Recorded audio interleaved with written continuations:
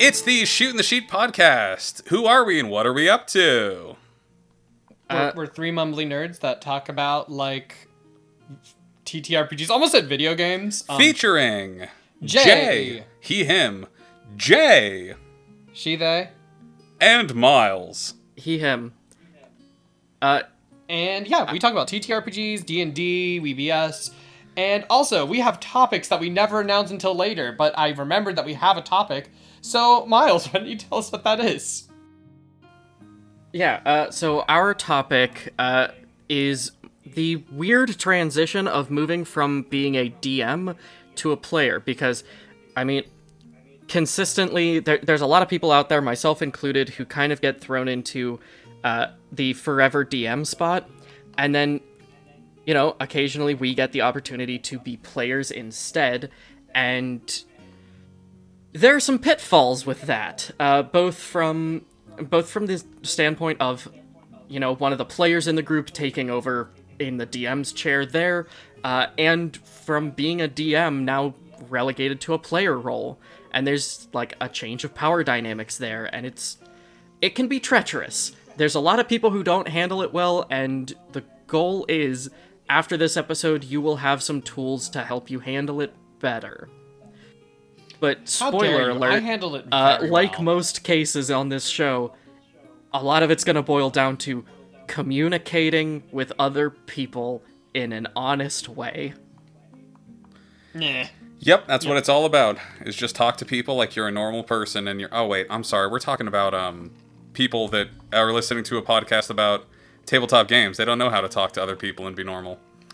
Just like us. Hey, before we get started today, thank you so much to the guys, the titular guys, at the Guys We're Screwed podcast.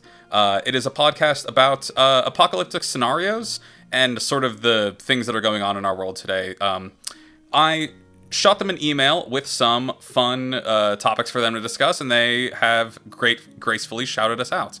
So thank you so much for the podcast Guys We're Screwed. Anyone listening to us, go look into them, look into their Patreon. They got great content, and appreciate their co-support. I've been doing some networking to build a brand. You know how it is. Did you become James Stephanie Sterling for a second there? Yeah, when you go AAA.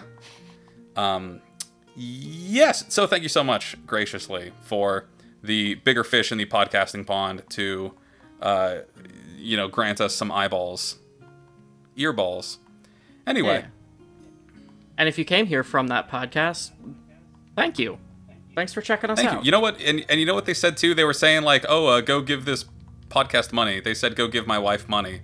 And I was just like, we don't have a Patreon set up right now. But, hey, leave us a review on iTunes. That's what other podcasts say to do, and I think that's good for a podcast. I can set up a donation thing, but also, you know, I will give them a further shout out. I've never listened to them before, and Jay told me to listen to them.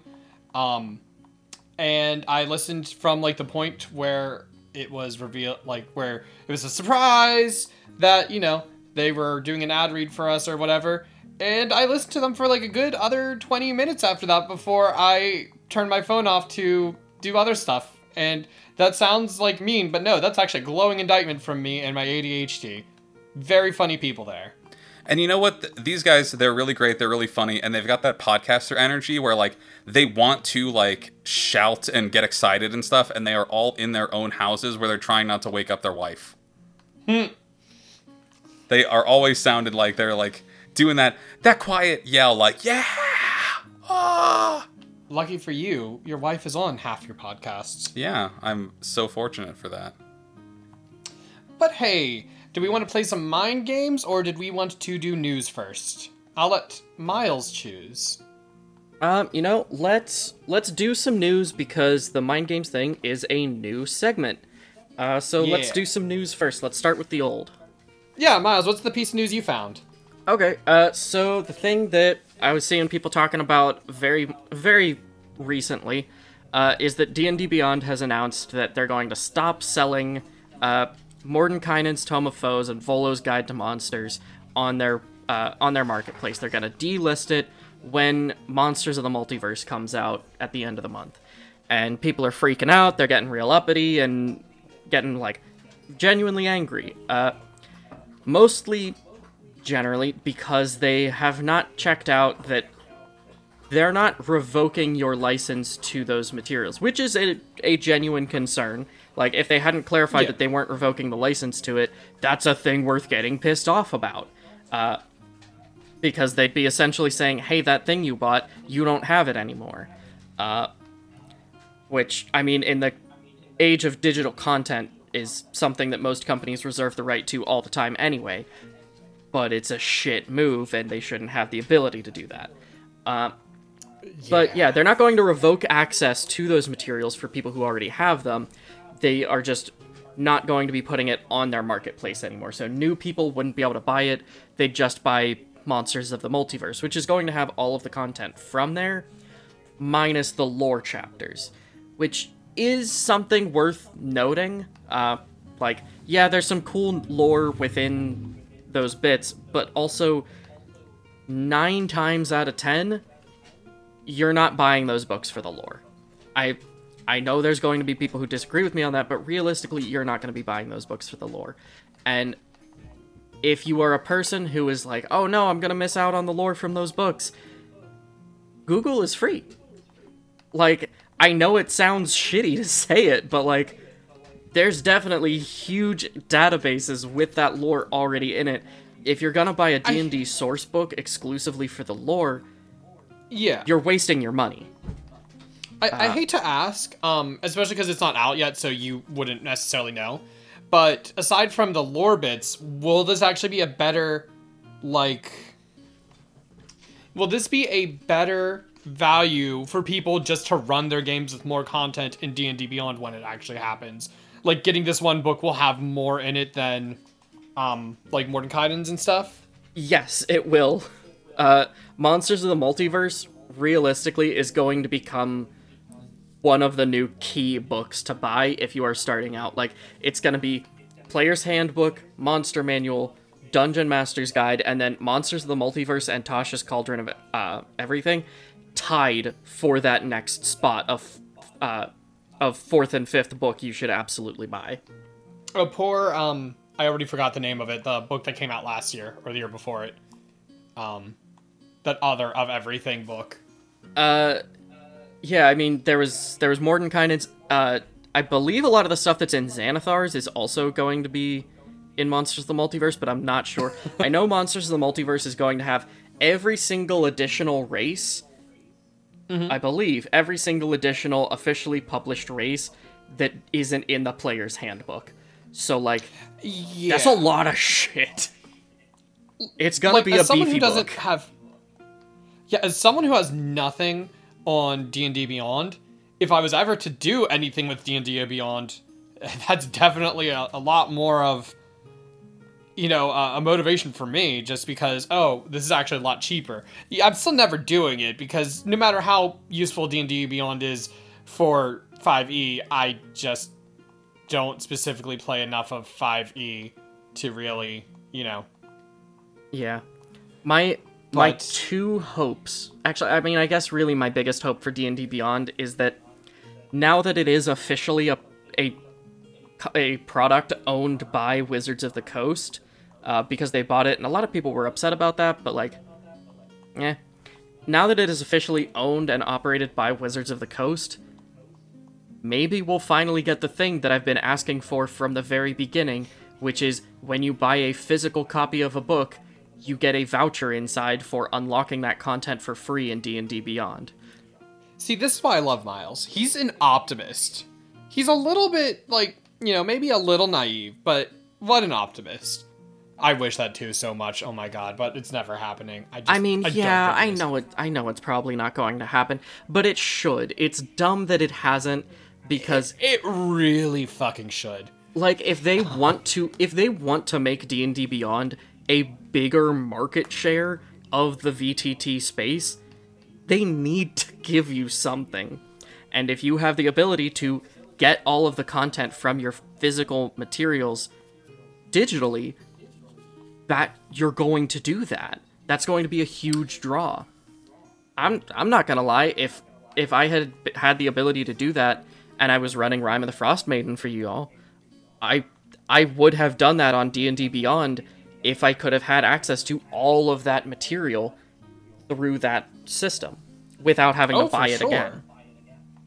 In part because I would have wanted to spend more time messing with D&D Beyond. I haven't messed with it in a while because I didn't like its UI, and I didn't like that I had to pay for everything. I would love to love D&D Beyond, but honestly, the only thing that happened when D&D Beyond really was starting to be pushed was so much of the free information out there became harder to find because Wizards became, well, a bit, even before they owned it, they were becoming a lot more restrictive about what you could find for free online. I know a lot of the places I used to go, like 4 or 5 years ago, got taken down. I think a lot of them came back up, but there was like a weird dry period where I could not find like half of the stuff I used to use for D&D.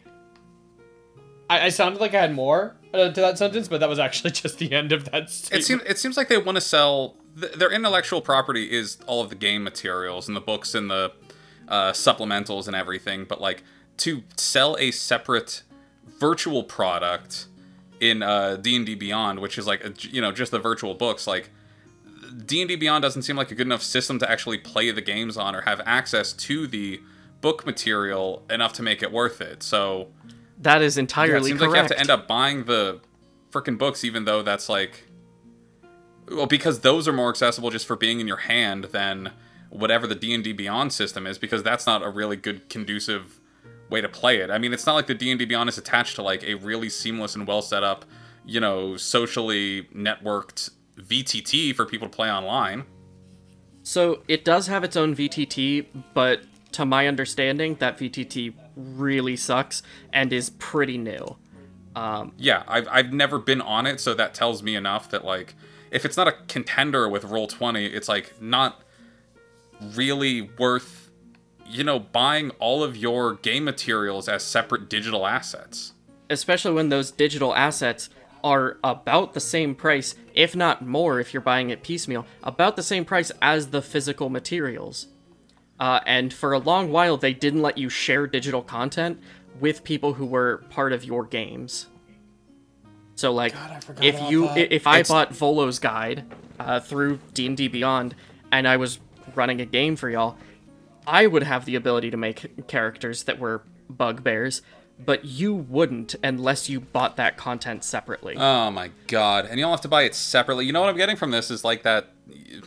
It's conversations these days around Nintendo and the digital availability of their games. It's like, you're setting this up in a way that incentivizes piracy. Yeah. So don't get bent out of shape if people are accessing this information. At the end of the day, what it is, it's what they have is not even the game necessarily. It's the information, like their game balancing stat blocks for classes, races, enemies, and to some extent, the actual campaign details. But that stuff is not so exclusive to these books that you would buy physically that anybody wouldn't just be able to get them online anywhere. Yeah.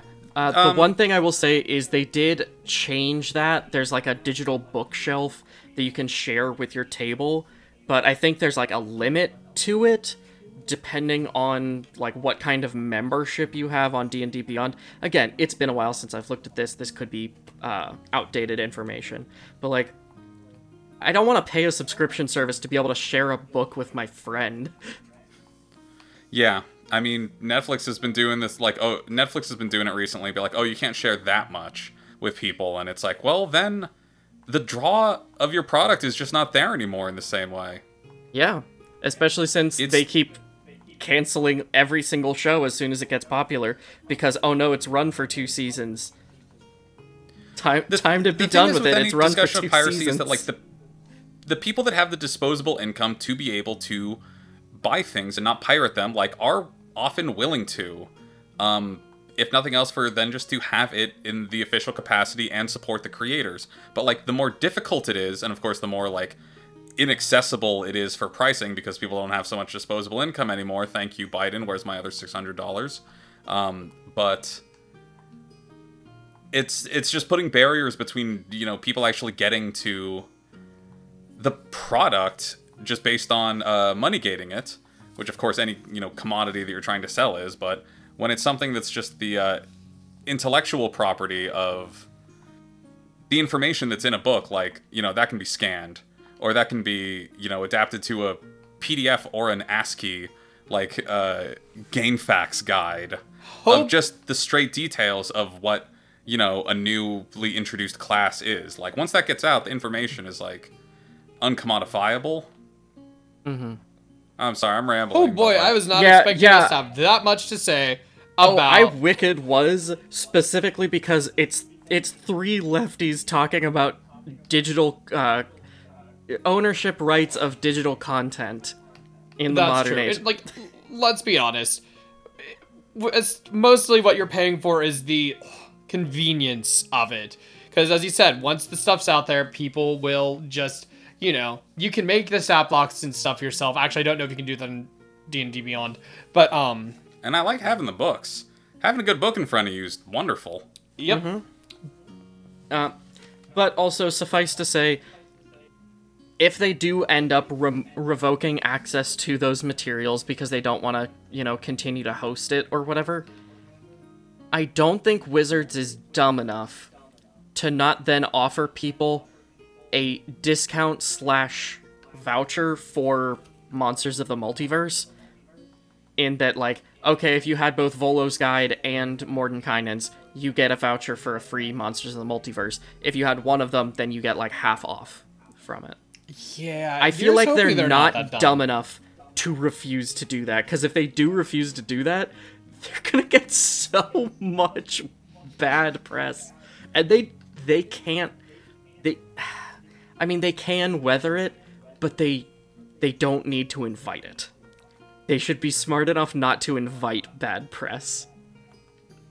Especially now that the NFT market is, in absolute shambles. Which, hell fucking yeah. So, next piece of news. I had it up, but then I ADHD'd so hard. I've got one for a hot moment.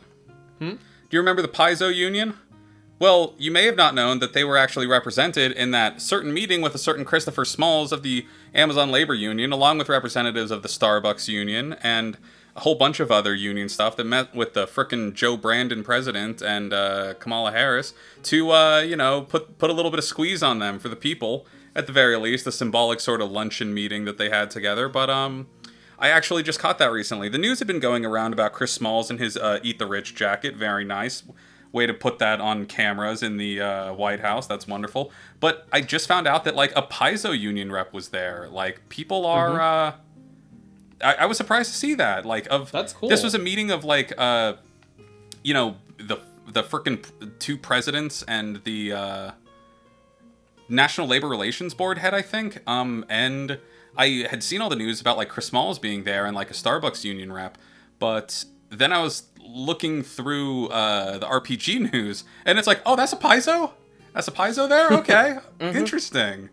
So, God bless. Power to the people. Yeah, great job. The Paizo rep is how I found out about it, because I follow a couple members of the Paizo union. That was really... Yeah. But unfortunately, nothing's gonna change about our country. We're all gonna die in poverty. I mean, it's possible. The fact that they were publicly recognized is at least something. It's a war of attrition, unfortunately. It's a war of attrition against a side that uses a flamethrower. So, well, it's like it was with Margaret Thatcher. They have to win every day. We only have to win once. And we sure did win when Margaret Thatcher died. Oh man. Also, related, shouts out to, how do you pronounce it? Sinn Féin? Get that unification going. God bless. Alright. What other news do we have? Last one is, XRT announces new documentary on Dungeons & Dragons. Film being directed by Morgan John Fox and produced by Ted Speaker, both of whom were behind the company's trading card documentary, The Hobby. It's just going to be a documentary that covers the beginnings to the current, boom of D&D.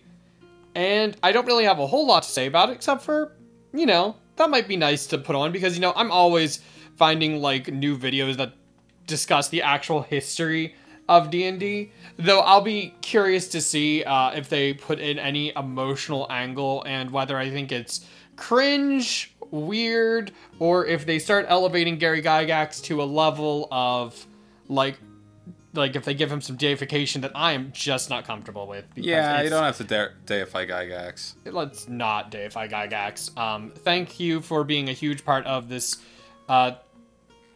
entire genre I care about, but holy cannoli.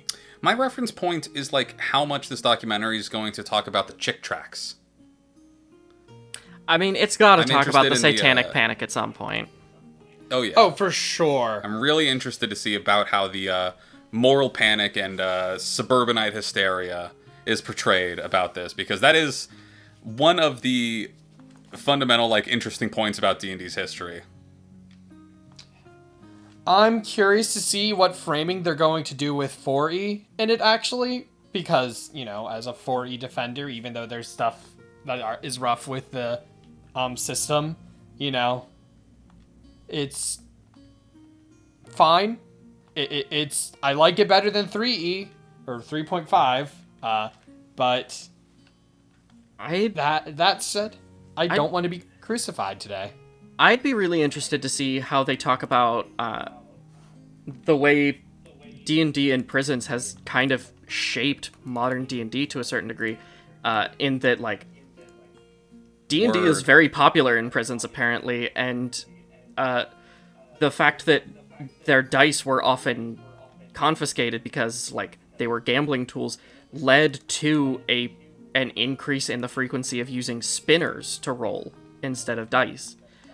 And I'd be really interested to see if they touch on that at all, because that is a genuine shift in D&D's history. I've legitimately never heard about that before. Yeah, I just heard about it the other day. Some spinners. We should play some spinners D&D sometime. But yeah, I'm really curious to see if they touch on it. They almost certainly won't. Yeah, I there's a lot of stuff I'm just curious to see. I don't know. I've never watched their other documentary. I'm not planning on it, I'll be honest. But I'm always a little wary of some documentaries because I know every documentary has an angle. I know that framing devices are very important in documentaries, and I don't know. It's impossible to get what I'd want out of a documentary, which is just dry historical facts. What I want out of a documentary is an hour video of someone just slapping a cardboard cutout of Gygax until it just slowly degrades. Go fucking Office Space printer on a cutout of Gygax. Miles, is this a new kink of yours I've discovered? It's not a kink. Just the more I learn about the man, the more I want him removed from the history of the thing that he helped make. Yes. Listen, all I'm going to say... And would despise the modern version of... Listen, all I'm saying is that he's right. Ever since I started taking hormones, my mind hasn't been, able to play TTRPGs. I just can't. It's hard. Okay. You did stop GMing. Oh, that happened way before the hormones. That's an anxiety ADHD combo there. Yeah, well, where do you think that comes from? The transness. Anyway, all right. I feel like that was a flop. Yeah, let's just move on from that. Gary Gygax would be like, "There's damn trans people playing the game." Oh, I mean, he would mostly just be what a trans person was. No, he would be like, "All right, let's talk to somebody who isn't trans," and they're like, "What? Are you playing the game?" Like, "Yes, I'm non-binary." I don't know what that is. Damn, it's all queer people playing my game now. I mean, even just setting aside that, he'd hate that there's anything except rigid combat in it. He was a very firm proponent of role-playing not being a big part of it. Most of our role-playing comes from two other people who worked on it, one of whom was scrubbed from the history by Gygax. But, yeah. But anyway, were you excited last episode when we said we weren't going to spend 25 minutes talking about our home games and thought that we would be, even remotely more efficient in our delivery, psych, we just spent 40 minutes, I think, talking about news. Listen, you know what? I honestly, that was fun news, though. I mean, At least yeah, we it had was something good to say. conversation, but I just looked at the timer on my recording. So, how about, did we want to do a real quick mind game then, or? Let's do it. Jamie, do you want to describe this game you've constructed? We've got a new mind game. There was a homebrew item popularized in the McElroy family's The Adventure Zone called the Ring of the Grammarian, a special magical item that allowed you to adjust letters at a time to a spell to make the spell have an entirely different meaning. Today, I have found us 3 random spells from Dungeons & Dragons 5e, and we're going to see how we can mess with the meaning of them through simple letters or even whole syllable alterations, starting with Aura of Purity. Yeah, the problem, like, we've got our 3 spells, so we've had a little bit of time to think, and unfortunately I've only been able to think of something for the third one. I have nothing for Aura of Purity. Okay, Aura here's what's up. Aura of Punity. Aura of Punity. Okay. It strikes sinners. It's an AoE attack against those who have transgressed in the immediate vicinity. I was thinking Aura of Puree, which is like a soup-based. It just makes pureed foods swirl around you in a miasma. Or, it's a very vicious spell that just purees your enemies into a slush. I like Aura of Aura of Punity, Puree, honestly. yeah. Aura of Punity is striking me as kind of like an aura version of Hellish Rebuke.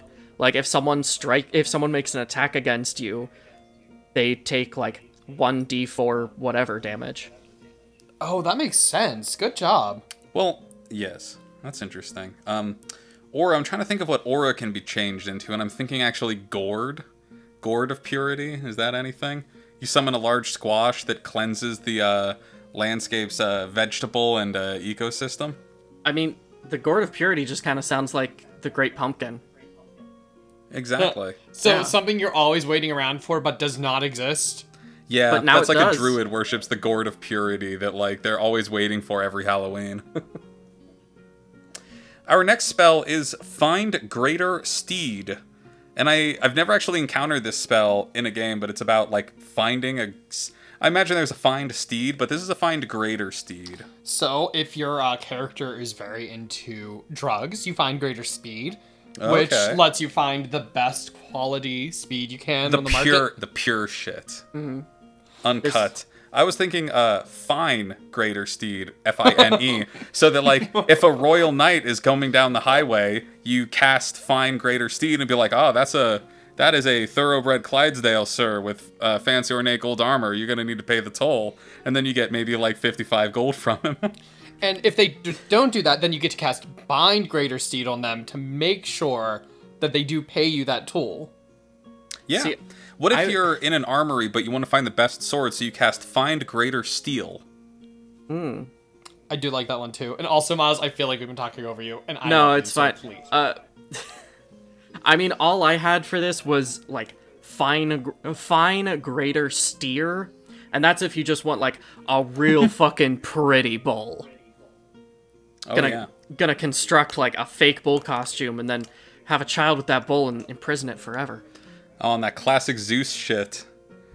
That tripped me out as a kid. I was reading about Greek myths, and Zeus had the power to make a woman like super horny for cows.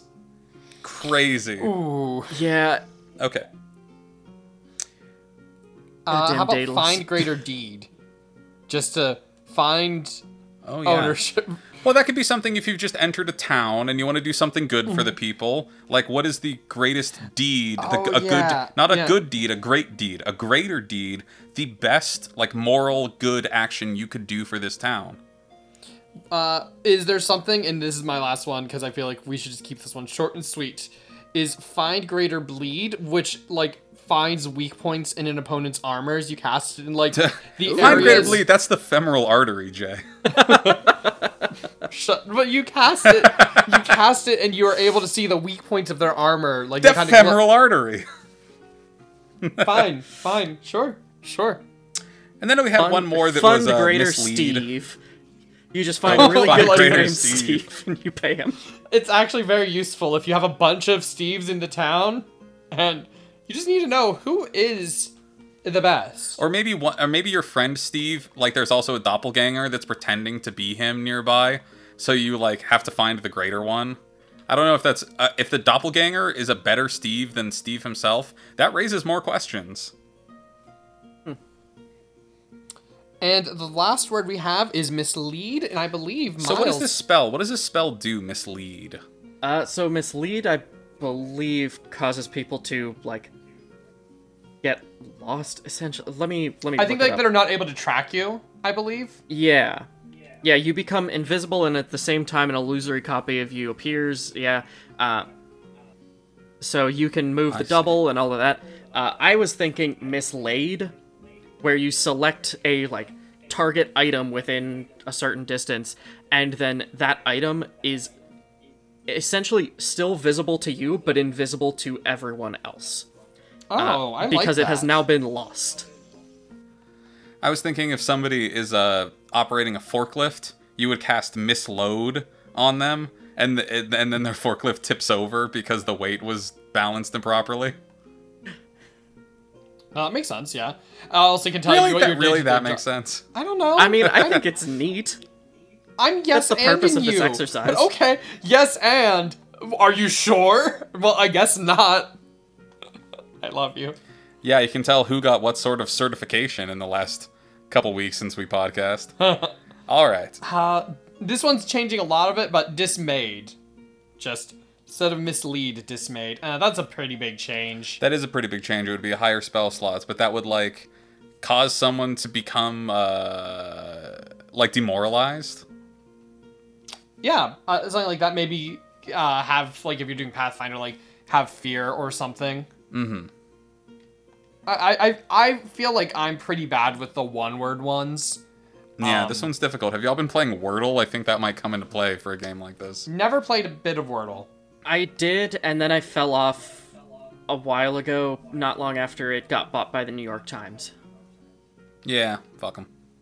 Yeah. Miss Weed now. Miss Thang. Nah, I think I'm done with this one. It's fun though. I like this I don't one. have It's a anything nice, but short, mislaid. sweet. That's fair. I think this one's just a nice... I like this game. It's a nice short one. And I think it's even easier to come up with funnier stuff than our Gimme a Guy segment. So, now we are going to enter our GM workshop, where we usually talk about things that we're working on, but also we are now kind of trying to highlight various homebrews that we ourselves are making or others are. And Jay found one from winghornpress.com. It is a homebrew for 5e. I guess he's reading it because he took my phone. It's a great boss monster. So Winghorn Press posts. This is back in March of 2016, so it's a throwback. Ravenloft is upon us, which means it's time to break out the spooky monsters. And what could be spookier than an appearance of actual cannibal Shia LaBeouf? Yeah, this is what I've seen making the circuits, like, a couple years ago. I was going to say, like, 3 years ago, but 2016 was 6 years ago. Time sure is something. So this is a full, like, boss monster stat block. It's excellent, with all sorts of stuff. Skill proficiencies. It is a medium humanoid of chaotic evil with a bunch of different attacks, such as sharpening an axe, brandishing a knife, actual cannibal. He has a bonus action called He Gets Down on All Fours and breaks into a sprint. Until the start of the next turn, his movement speed is increased to 60 feet. It's crazy stuff. There's a bunch of interesting attacks. Death in His Eyes, which is a rechargeable ability to paralyze any creature that can see him within 30 feet. And challenge rating 5. And by the end of it, has Shia Surprise. 10 minutes after being reduced to 0 hit points, Shia returns to life and regains 45 1d8 hit points. Shia cannot use this ability if his head is removed or his body completely destroyed. So, keep that in mind when you are fighting actual cannibal Shia LaBeouf.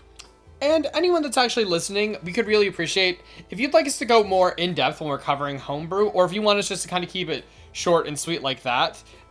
Again, we're trying to figure this one out. We just know we wanted to cover more homebrew, and so just giving a quick little overview of it. So if you would like to incorporate actual Cannibal Shia LaBeouf into maybe a Halloween one-shot where you're playing with memes and having some fun, you can find that on winghornpress.com, posted by R.M. Jansen Parks in March of 2016. The monster, actual Cannibal Shia LaBeouf. So that's our little promo. We can do stuff like that. Yep, yeah. And if you have any homebrew of your own, just let us know. We will take a look at it. We have some of our own just kind of in the wings for when we don't have anything. But we would love to talk about what other people are making, because the TTRPG community is full of so many fun ideas. And it's ridiculous to think that we have the best ourselves. If we even have any good ones, period. But hey, self-deprecation. If you're just joining us this time for the first time, you may also want to know that Miles has put out some wonderful homebrew compendiums for D&D races that are like half elf and half orc and half anything else. Miles, plug it right now. Here's your opportunity. Yeah. Oh, geez. It's been a bit, but it was on D&D Beyond, and I believe also... Oh, no, sorry, not D&D Beyond. DM's Guild. And it was the Wanderer's Guide to Half-Elves, Wanderer's Guide to Half-Orcs. There's also the combo that is the Complete Wanderer's Guide. I think Complete Wanderer's Guide is like $5, and it amounts to somewhere on the order of like 80-some playable races for 5e, because the default answer to, okay, you're a half-orc, what's the other half, has pretty much always canonically been human, but fuck that noise. There's a whole lot of other things, taking the characteristics of different playable races in D&D, unfortunately only the officially released ones, so certain things weren't allowed to be in there yet. But yeah, combining them and seeing how they respond with each other, like a mixture between an elf and a genasi utilizes that elemental connection to get access to some more cantrips, like you would if you were a high elf, but then also like channeling that elemental connection to increase the damage you deal with those spells by a certain amount that I'm forgetting for a while a day. But if you were, say, a half-orc, half-genasi, you'd utilize that elemental connection and use it to bolster yourself and have sort of like an aura of that damage as you gain resistance to it as well. Like, utilizing the mystical connection with elves or utilizing the, like, resilience with orcs. And, you know, it's not everything 100% in there. Like, you know, all of the half-orcs aren't just physical, all of the elves aren't just magical, but there's some interesting combinations. Another personal favorite is the half-orc, half-furbolg, who is essentially just a Bigfoot. Or if you play it like me, just a innocent sneezy girl for one entire game. But that's another subject altogether. One entire session. But it is, I will, wow, surprisingly, I will give, you know, good thumbs ups to Miles's project. It's really comprehensive, and even if you, like, even if something isn't in there, it is enough to make you think about how that would work, and it's really nice, really useful. The core nature of our GM workshop is to communicate the idea. You can make up anything you want, and that's what's powerful about these games. Yep. And just to like workshop a little something Jay and I have been working on.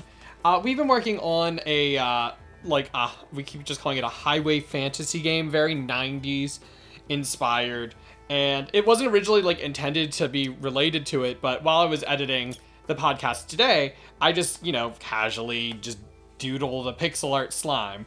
And then Jay and I were just talking while making dinner about how we could incorporate slimes into this setting, because we've been struggling with figuring out tone. And a question came up: why are you attacking slimes, and why are there so many slimes to be attacked? And, like, I hate to say this, but how to justify or just, assuade any guilt? Like, I drew my thing looking sad. It's a sad-looking slime. But it's kind of like the problem that I think a lot of people have with current D&D is just, how can we justify, like, fighting everything? Because we're a lot more socially conscious. Yeah, and we're not violent people, and why, I mean, everything, all narrative conflicts in our culture is generally sort of violence-based. You know, you succeed and get victory by, like, the appropriate application of violence to the person appropriate to leverage violence against. Not to get too much into the sort of socio-cultural aspects of why we tell stories like this, but we were thinking about much the way that Pokemon can, for instance, totally justify, like, why we are having these creatures fight each other outside of, like, you know, bad faith interpretations of, like, oh, is this cockfighting? No. The universe is set up so that, like, the Pokemon want to do this and are okay with doing this. Likewise, we were trying to figure out how to make slimes work in that sort of, like, framing. And, like, what we kind of came up with is a little bit almost like Jay was describing it, like Digimon, in that slimes kind of in this setting all have a compulsion to just consume things, and, like, the reason you'll mostly see just, like, green gooey slimes is because all they're doing is just consuming plant matter. But a lot of them might consume, like, pieces of just debris that's, like, left over from people. Yeah, if they attack an adventurer, they might chew off little bits of like leather armor or steel from their swords or something. And I was thinking about it like Digimon, because you know how all Digimon start out as, like, little ball forms and then evolve into, like, bigger monsters. Yeah, a Digimon in training will Digivolve to Rookie and Digivolve to Champion and Ultimate 2. What? Yes, of course. So we were thinking about, like, well, maybe a slime is just a proto monster, a monster that is in its larval state, and what they need to do is go around getting into fights and, you know, consuming little bits of matter here and there, enough to evolve into their next form. And maybe something that eats just only plants evolves into some sort of plant monster, and maybe something that eats pieces of leather and steel from adventurers can evolve into some sort of goblin. That's a really cool idea. So this is a concept for slimes, that also revolved around, like, when you kill a monster, it sort of just, you know, in a Dark Souls way, it like gets sent back to its last resting area, which is, we talked about, like, you know, primordial crucible. See, I like how you choose the darkest version of it, because I was getting my frame of reference from Rune Factory, where you don't kill monsters. When you beat them, they go back to their home, which is the first forest. Oh yeah, I mean, same concept here. They just, like, respawn back at home. Maybe if it's a higher stage monster, it gets reduced back to slime form and then works its way back up again. Yeah. And I was saying that, like, maybe these monsters, while we are living a sort of, like, Dungeons and Dragons adventuring life, the monsters are living like a roguelite, where they are in these, like, procedurally generated, like, die, keep trying, but, like, you know, one run at a time, like, getting slightly better outcomes and more advancements. This is a really interesting idea, and I love it, and I think it creates the possibility for a really cool, like, anti-campaign, essentially.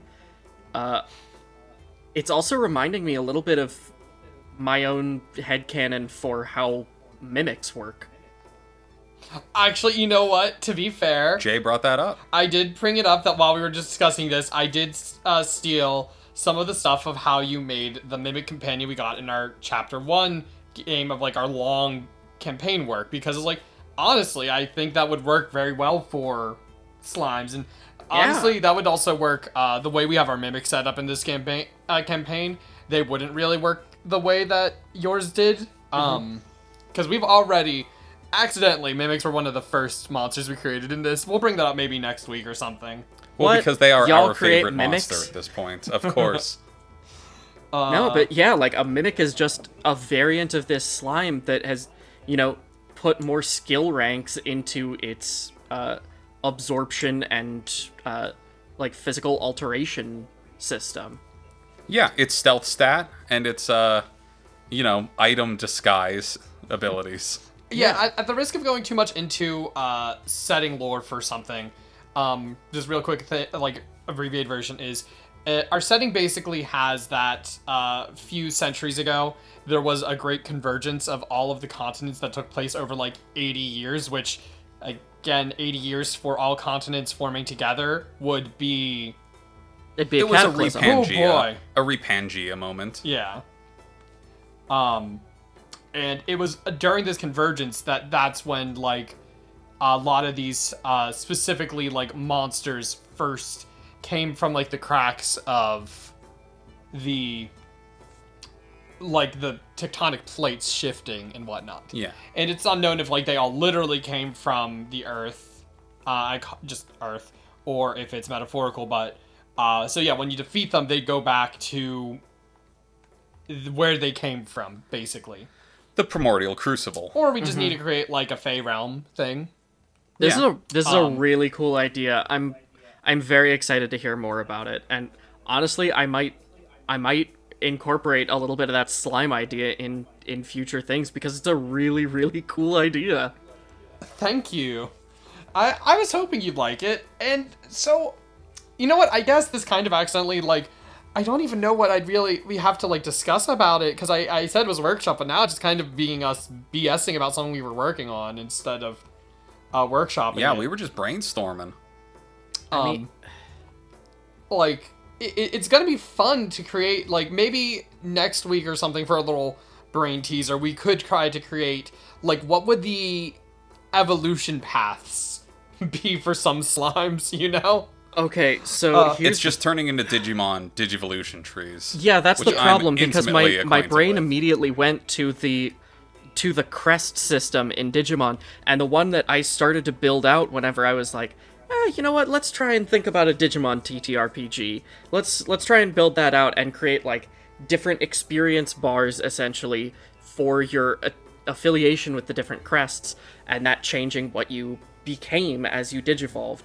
You know, classic Tai forcing Agumon to evolve into Skull Greymon. Ugh.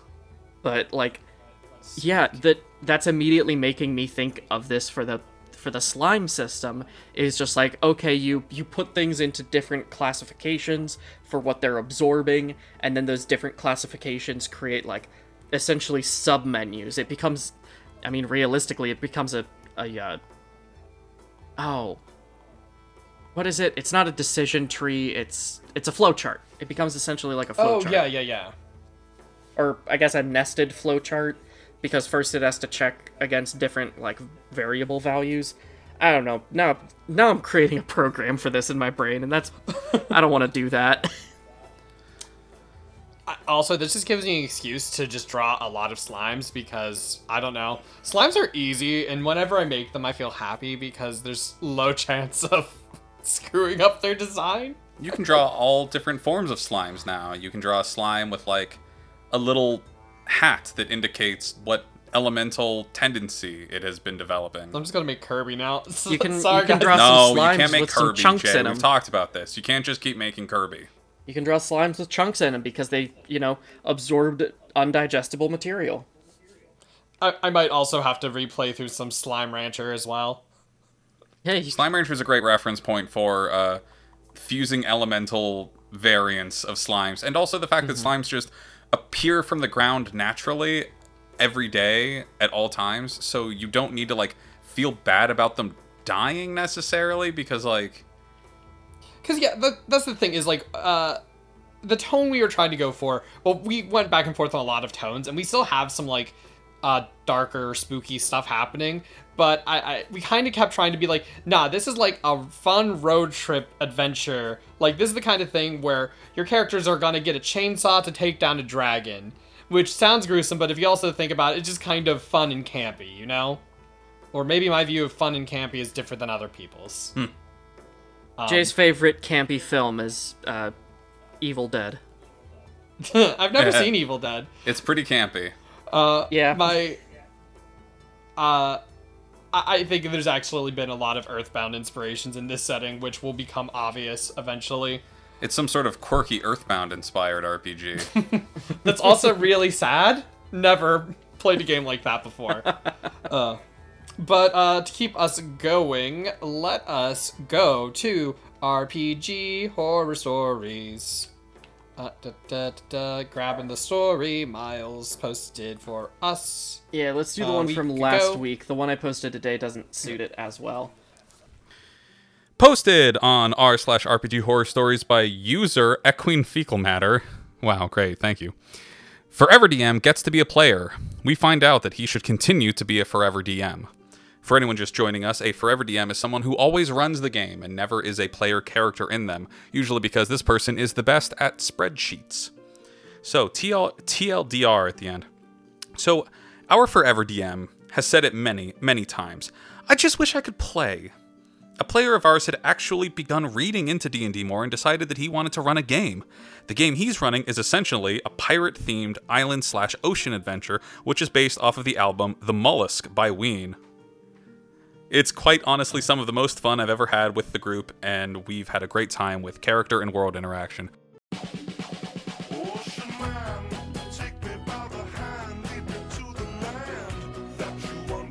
Yeah, the voyage around the corner of the globes is a real trip. Okay. Our new DM is still getting the hang of some of the mechanics of running the game, but his storytelling is fantastic and is a breath of fresh air when it comes to this group, as our Forever DM typically runs dungeon crawls, goblin splatting, dragon slaying, power gaming sorts of adventures. It's all well and good, of course, but there's a reason I also play with more story-oriented groups.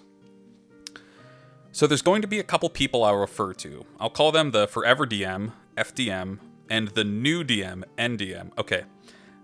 Editor's note, I'm going to call this Forever and New. Me is obviously me. So to begin, our adventure starts on the main island of the campaign. We meet this wizard who is all, "You're the chosen ones," picking us out of the crowd of people, which I let slide, considering that this was new DM's first session. And that particular wizard showed a fair bit of irony peeping through his gray robes. For example, he just had magic plastic covers over his furniture because his cat, named Garfield, as new DM, pulled out a little stuffed Garfield he brought with, kept pissing on them. He explained this in complete deadpan, which made it that much better. So this wizard gives each of us an uncommon item and sent us on our way.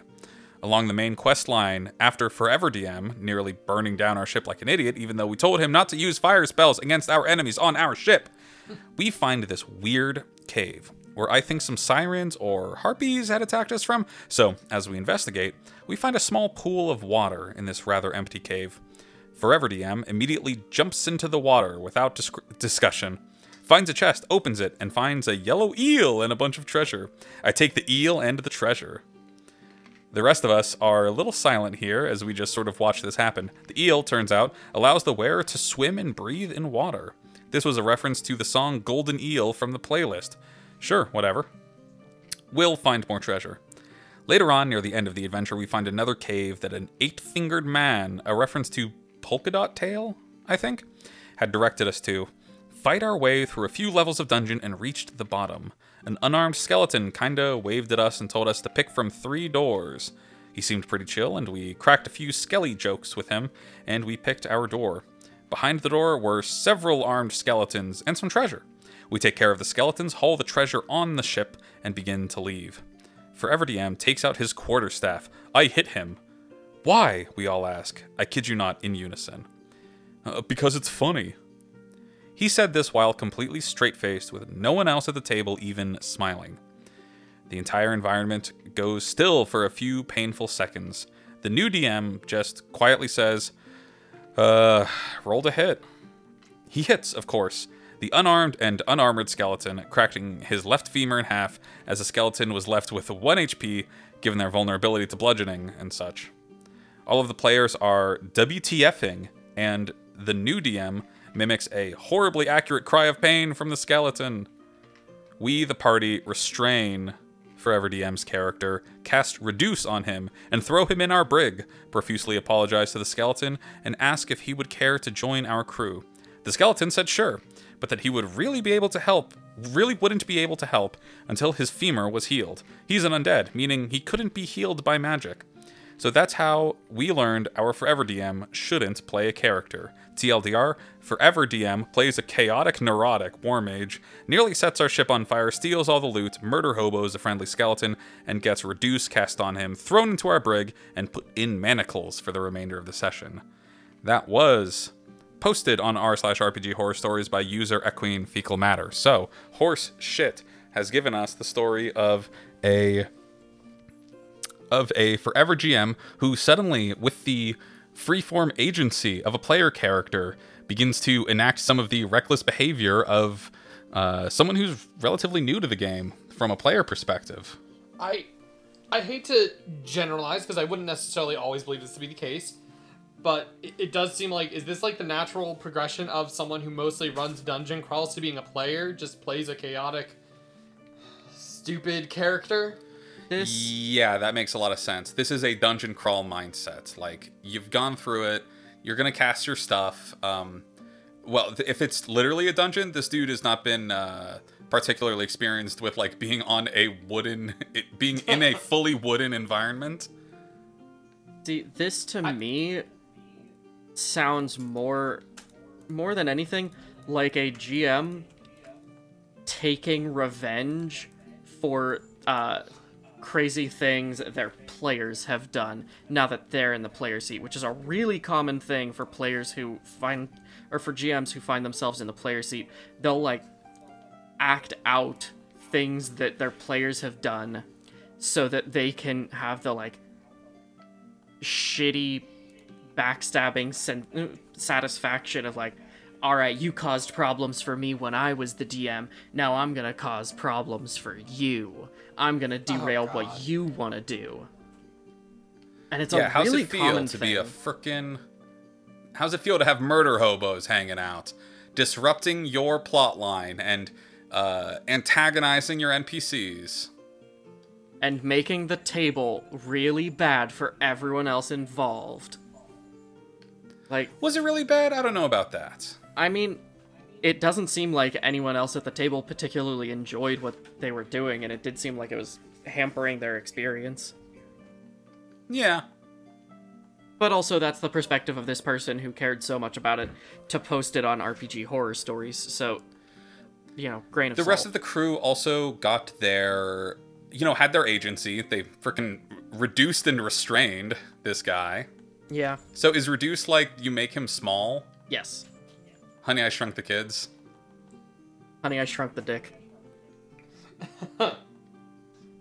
I sounded like I had more to say there. No, it does sound like somewhat...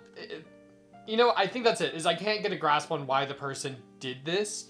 So me trying to understand, or, like, come up with, like, an explanation for anything, this could just be like, wow, too much freedom. Hadn't really ever thought about, like, the consequences of my actions like that. I was always the one who was acting or being acted upon. I don't know. I feel like there's not a whole lot more to say about it. That's not just diving directly into our topic, because this exactly was the topic at hand. Miles, it seems like you recently have stepped down from being a Forever GM for a little bit. Yeah, I mean, I've been playing in a game for about as long as I've been running our past game that we've been doing on Mondays, but recently I stopped running that game for Chapter 3 of it, because one of our players has a much better idea and, like, thought process for things that involve the Fae, and I was feeling a little bit of DM fatigue, and she has better ideas about what the Fae can do and, involving that, so, like, I passed along my notes from the first two sections and my ideas for where Part 3 could have gone, and, relinquished that story control. She bounced one or two things off of me, but other than, like, the barest amount, I know about as much as the rest of you do. And I'm enjoying it. I get to be a player. I get to focus on just one character. I don't need to worry about how all of our actions are affecting the rest of the world. I don't need to run the living world that all of my games are. It's nice. It's freeing to relinquish this control, and it's because I respect Zoe. I respect the person who is running this game now. I trust in her to give us a good game with a little bit of the groundwork that I had set up with our previous chapters. You didn't just like step down as like GM. Like, so we finished the campaign, and but you not only stepped down, you stepped down with a kind of on and off again, or like a long, like loose narrative. That's sorry, I'm not really phrasing my words very well, but that must be a little bit of a different feeling than just stopping GMing and, you know, someone else just plays a game that's not related at all. Yeah, this is the same. It is definitely a different thing because, like, there are things that I know about this current campaign that we're doing that I can't share with y'all, but that have me really excited. Like, I catch little snippets of things. I'm like, I know a thing about that. My character doesn't know shit, and I'm not gonna comment on it, but like, ooh, hello. You know stuff coming down the pipeway, and yeah, like we talked about, you relinquish control of being a GM to somebody else who's doing it now, but in this particular circumstance, you're relinquishing control over the same continuous narrative we've been doing for a while, and that you've been in charge of the last 2 sessions. So you must really have a lot of faith in the abilities of our new GM, Zoe, who's been on the podcast in previous episodes. I absolutely fucking do. I've been at the table with Zoe, with her GMing, with me GMing, with other people GMing for many years now. I have absolute faith and trust in her abilities. And she's been doing a fantastic job. And, like, there are things that you both do differently that I can appreciate both styles of how you have been running your games. But what would you say... It sounds like the, like, less responsibility and the more room to breathe has been, like, the biggest benefit, correct? Absolutely. The thing is, whenever Forever GMs step down into being a player, realistically, the problem is right there with the way I said it. It's not a step down. Mm-hmm. You are not stepping down to being a player. You are stepping across. It's a lateral move. Yeah, you're shifting to the side. You still have tons of agency over the effect of the story. You're just experiencing the story linearly. And, whereas a GM, you kind of aren't. Like, you're doing a lot more non-linear crafting of the narrative. And you're right. Like, so I've never been a specifically Forever GM, but for my in-person friend group, I was specifically their Forever GM for quite a while. And a few years ago, I finally was just like, our one friend can run the next game. And it was very interesting for me. First of all, because, you know, it was the first time I wasn't completely aware of the setting, the rules. Like, I was completely caught off guard that we were dealing with a lot more fantasy racism than I ever put in any of my games, because I played a tiefling, and I was like, oh, so the reason why we all were starting off in jail and the reason my character was in jail was simply because tiefling. And I was like, oh, so this is the route we're going. Yeah, just because you're a tiefling in town and some pig's trying to make quota. Pretty much. But aside from that, it was just... It's very freeing, as you said. Very nice to not have to worry about, like, making sure everyone had storylines for everything. I don't want to say that you're... Sorry, thuds. No, fucking put me on blast. Do it. No, I'm just saying, in a way, when you're GMing, you are kind of playing everyone's characters. Like, you know, when you're role-playing one character, you're always role-playing off everyone, but a lot of times you'll end up in a storyline with one or two of the other players, and you're leading yourselves off of that. But when you're a GM, you have to spend that time and effort and energy to make sure everyone is getting their arcs, their moments to shine.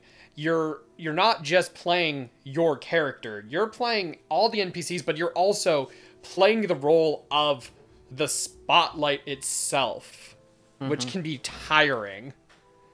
Yeah. I'll also say, like, your example with, like, oh, this is how we're doing this thing. That's something that can be really hard to adjust to, is people having a different idea of how the world is going to work. Oh, for sure. And especially rules calls. yes. Forever GMs that are now players make the worst fucking rules lawyers. Oh gosh. Our GM, and I've mentioned this in the podcast way long time ago, but that GM, for the longest time, we were doing various things we did got us experience points, which led to our rogue in 5e being like a full level above all of us, because she was going around and like doing sneaky rogue shit, pickpocketing, like unlocking locks, and basically playing like a video game, like, you know. And I'm never big on most experience points as a whole in 5e specifically. Games that like you have like 5 experience points and then it's games that you have like 5 experience points and then level up. That's different. But 5e, I'm almost always on milestones, and if not milestones, like what's it? Just session experience points. Mm-hmm. But aside from my specifics, yeah. What's it been like for you? Just not you don't have to put Zoe on blast or anything, but what's it been like adjusting to not being in the driver's seat? I mean, I'm not going to pretend I'm perfect. I definitely have those moments of like having to remember to take a step back and not, you know, provide unasked for input on how to call something on a rules call. Like, if I have an idea of how something might operate that isn't explicitly stated, I'll say, how do you want me to do this? And like, I've been rattling off a couple of things for just like interesting ideas that I'm not really sure of, and, you know, trying to bounce those ideas off of her because she makes the final call.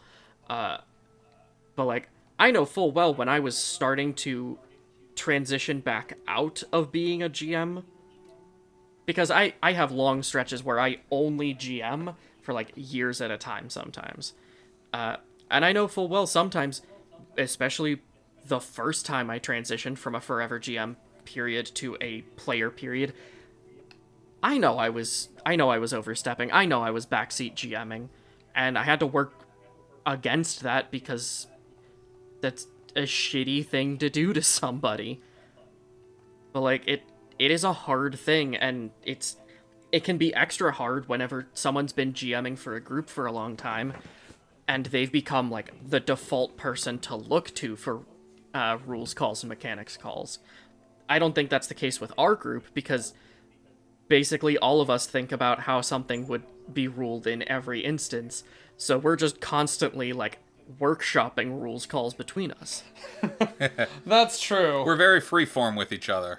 Especially because we got you and me, who are weird liking to look up rules people, and then we have a couple other players who are a bit more freeform, but also always willing to like help brainstorm everything with us. Yeah, me personally, I know I have a tendency towards suggesting things that are outside the scope of our VTT, like operating skill checks using a different ability score.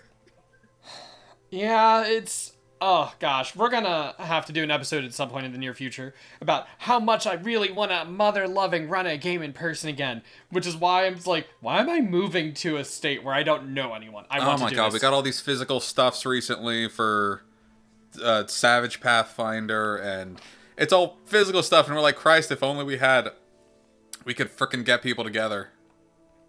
I know. But like, No, sorry. No, that's its own subject. I was just gonna say, relinquishing that control and that creative input is hard. It's something you have to counteract in yourself. You have to recognize that, that's not the role you are playing right now. Everyone's playing a role, including the GM, and you're not playing that role right now. So, it's like, you wouldn't play someone else's character for them, hopefully, if you're listening to this. So, you're not going to be GMing for someone either. Unless they specifically ask you to. You wouldn't download a character. I would. You wouldn't download you wouldn't download a source book. Conversely, if you are the person who's stepping up into like filling the shoes of someone who was a forever GM and you're now GMing for that same group, if you can use that person as a resource, do it. Like, don't be afraid to use your table as a resource. I mean, realistically, a lot of this advice does boil down to, like, first-time GMs, nervous advice that we've covered before, but, like, use your players as a resource. But I will say, if you're stepping into the role, into, like, the GM chair, after someone else has been in it for a long time in this group, you gotta set those boundaries. You gotta establish those boundaries and those expectations and be like, hey, this is how we've been doing things with this person. Things are going to be a little bit different. These are the things that, like, I might have some different house rules. I'm captain now. I might have some different house rules. And, like, these are some of them, and this is, like, how things are going to go. And, yeah, I am GMing now, so ultimately this is my call. I don't think you need to necessarily front load all of that, especially, in a group of your friends. Hopefully your friends respect you. But it can't hurt to enforce those boundaries, so long as you do it in a, reasonable, healthy way. Because bold of you to assume. Bold of you to assume I process anything in a normal, healthy way. Just, like, enforcing those boundaries, if someone is, looking to the former GM for their rules call instead, if the GM doesn't, immediately hand it off to you, you can also just say, they're not GMing right now. This is my call. I made it. That is 100% true, and that can be hard for a lot of us, I think. Yeah. Especially when someone is taking over. It's one of those things where, I agree with you that you shouldn't say it's stepping down, but it's also, like, regardless of how we do feel about it, there is, like, a certain amount of, I don't want to say reverence, but, like, authority to it, and it still can be hard for, even as a player, like, there's sometimes where I'm like, oh, I want to go to you for my questions, and it has nothing to do with disrespecting our new GM. It's just habit and been like, well, you've been my GM now for, like, over a year. 2 years. And if you're a newer GM and you're at a table and one of your players is your normal, like, forever GM, like, you should feel comfortable, like, referring to them for how would you rule this, and you can take their advice on it, and you have the authority to also blow that advice off. Just like, okay, good feedback, interesting, I'm thinking about it, I'm not going to do it like that. Yeah. The key to that situation is the former GM not offering it in a vacuum, and providing it when asked for. Because I think that's also going to make the new GM more likely to feel comfortable asking, because they know that it's, them exercising their ability to utilize that person as a resource, rather than that person just, like, having their cake and eating it too. Like, they get the freedom of being a player character, while also the authority of being a GM. If you're the old GM and you're seeing the new GM, like, struggling, don't necessarily, like, just offer advice. Just remind them that they can ask you if there's something they're unsure about. Yeah. But again, if you notice they are struggling with something, like, I'm not going to text Zoe and say, hey, if you're ever uncertain about a rules call, you can feel free to ask me, and I'll give some input. Like, No. We've been playing together for It's years, suspicious and she that- doesn't know It's by suspicious now. that you would send me that message immediately after we had a, like, parrying conflict. You know Yeah. what? It's funny is that, like, I always feel awkward because, like, I've been watching a lot of videos about playing Pathfinder 2e, and I'm like, would it be rude? Like, if I'm playing a game, if I'm running a game, I will a lot of times, like, post a video. It's like, hey guys, here's some, like, good stuff for, like, if you need help learning how to play the system. But with someone else GMing, I'm like, ooh, I don't want to post this unless, like, people are really asking about specific things, because I worry that would feel like I'm overstepping, even if it's a resource that I think would be really useful, you know? I mean, I So- might show Jay because I live with him, but I'm not, like, gonna post it in our chat. So here's the thing, from my own perspective, as a person who is talked over less than just about anyone in our group, because I'm a cis white man, I would appreciate that, truthfully. I mean, that's part of why we have the resources channel in all of our gaming chats, because those things are interesting and they can help you to understand certain rules, so long as it's framed as, like, a teaching tool for everyone, rather than, like you said, we just had a big argument in the group about, you know, how to parry things, and Zoe made a rules call, and then you post a video about parry rules in Pathfinder 2. Like, yeah, maybe give that one a minute. Maybe give that one a minute. Yeah. In that one, you could still do. It's just communication again. Yeah. Maybe let that one sit a day or two and be like, hey guys, I found this video. Maybe it'll help us with parry rules. Like, I honestly, like, as long as someone was chill about it, if I made a roll call and someone, like, found, like, the actual answer that was different than what I rolled it as, again, if they're chill about it, I wouldn't feel the least bit upset. It's like, oh, thanks. God, sorry, I didn't know it. I'd probably feel bad at I'd probably feel more guilty I didn't know it than upset that someone had to post a video about it. Which is also not a cool thing to make your GM feel. Oh, but I feel that anyways, all the time, constantly. Yeah. It's true. Guilt and anxiety. Oh. Two great tastes that taste great together. You know what? I miss the 90s. My guilt from the 90s were things like, I got that book that my friend wanted to get, and they couldn't get it because there was only one copy of it at the book fair.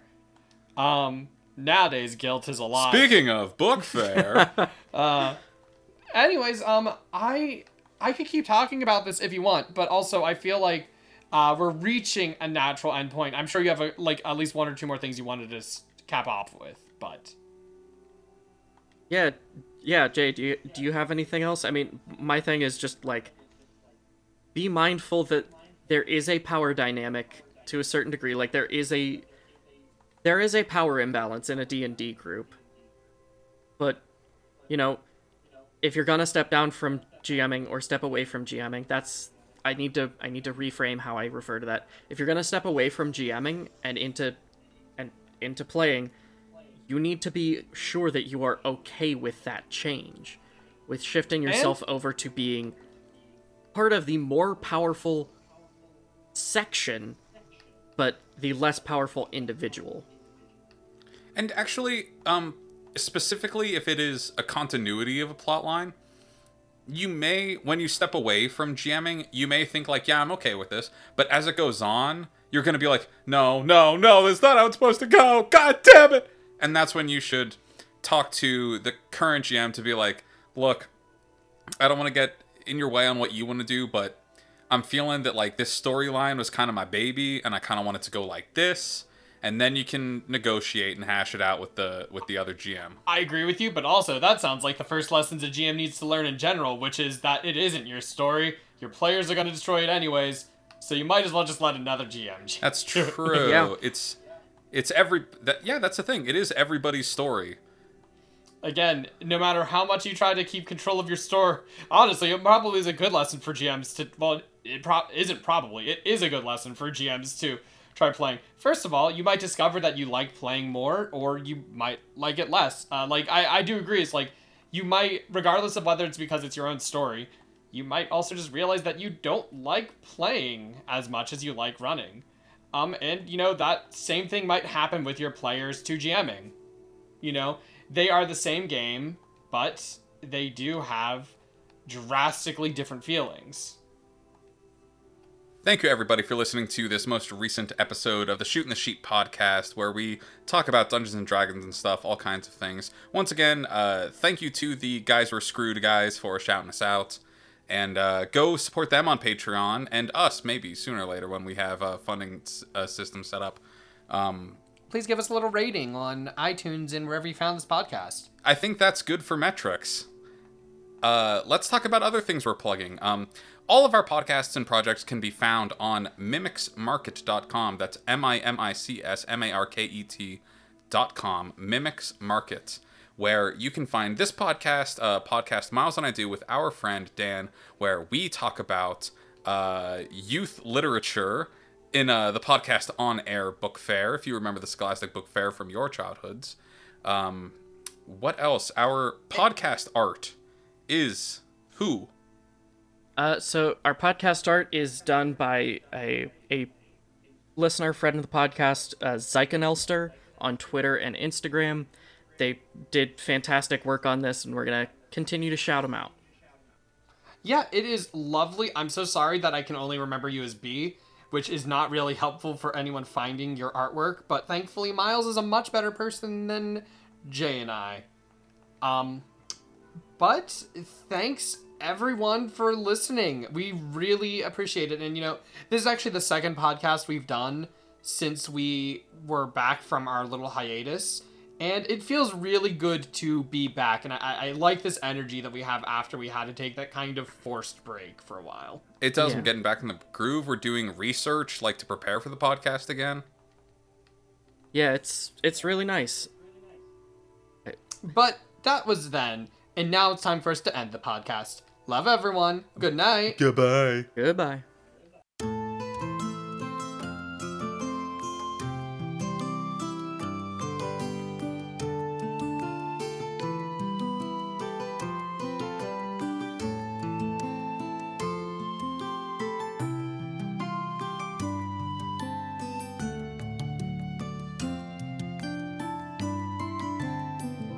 Cut out and then go back in now.